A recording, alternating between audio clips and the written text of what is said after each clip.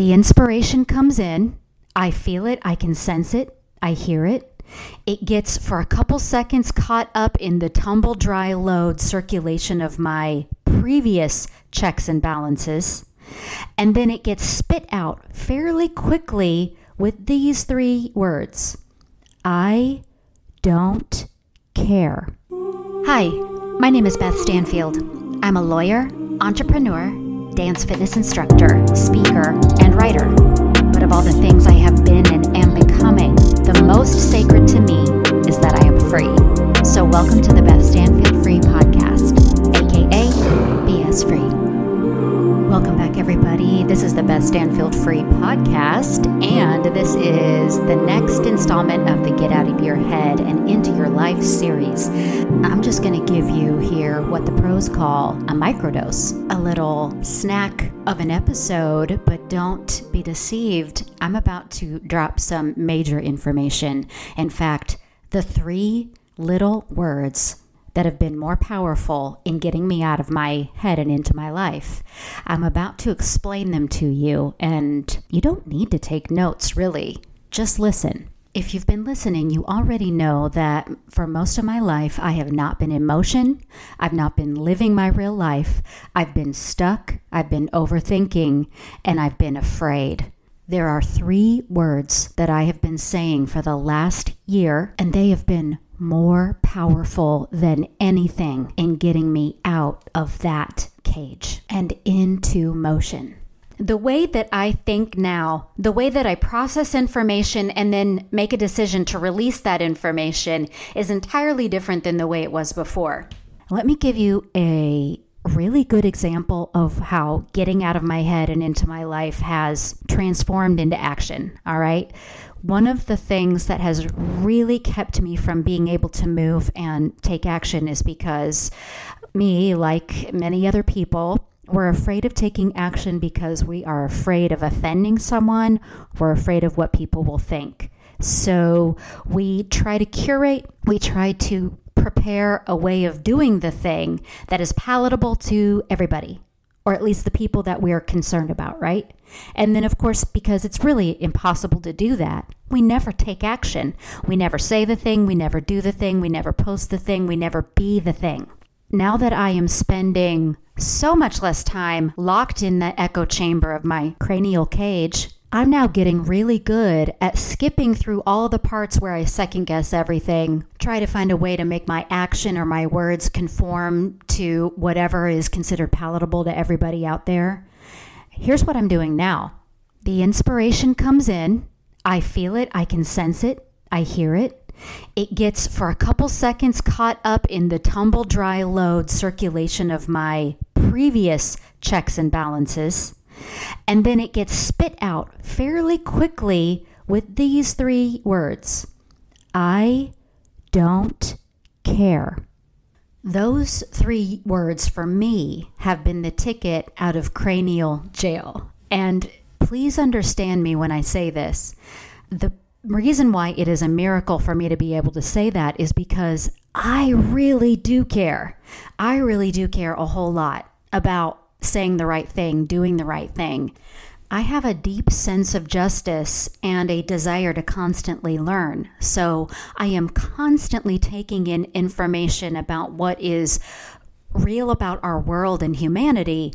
And all of that information is in my mind and is part of that check and balance that is part of the cycle, the tumble dry cycle, which typically will lead me to saying nothing at all. Actually, if you are living in that cerebral cage, it will always cause you to say nothing at all because there's always going to be somebody that's going to take it wrong. There's always going to be a group, a person, a segment that doesn't know you, doesn't understand where you're coming from, doesn't have the context, and is going to be offended. So when I say I don't care, this is ultimately what I'm really saying. What I'm saying is that I am going to trust that the work that I have done to demonstrate my character and my intention and my care will speak for itself.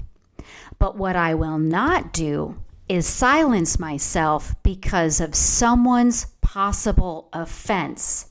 I have to care more about the message than I do about the possibility of offense. So when I say I don't care, what I'm saying is I release the possibility that the words or the actions don't land well because I care more about releasing the power of the word or the action that is in me to produce. And in case that's not crystal clear, when I say I don't care, what I'm saying is I don't care that I will be misunderstood or even that I will be disliked by some. And ultimately, it is, I'm telling you, incredibly freeing to come to a place of rest, I think, and peace of knowing that I will move with integrity, but I will no longer overthink the action because of how some people, some groups will respond to it, which ultimately is something that I can never control anyway, no matter how perfectly crafted or thought through something would be. So listen, I know it feels like you can't say those 3 little words. It feels wrong, it's counterintuitive, and it feels very much counter to our social conditioning and a false sense of moralism that many of us carry, especially in public spheres. But coming to a place where you can say those 3 little words is freedom. I promise you that it is.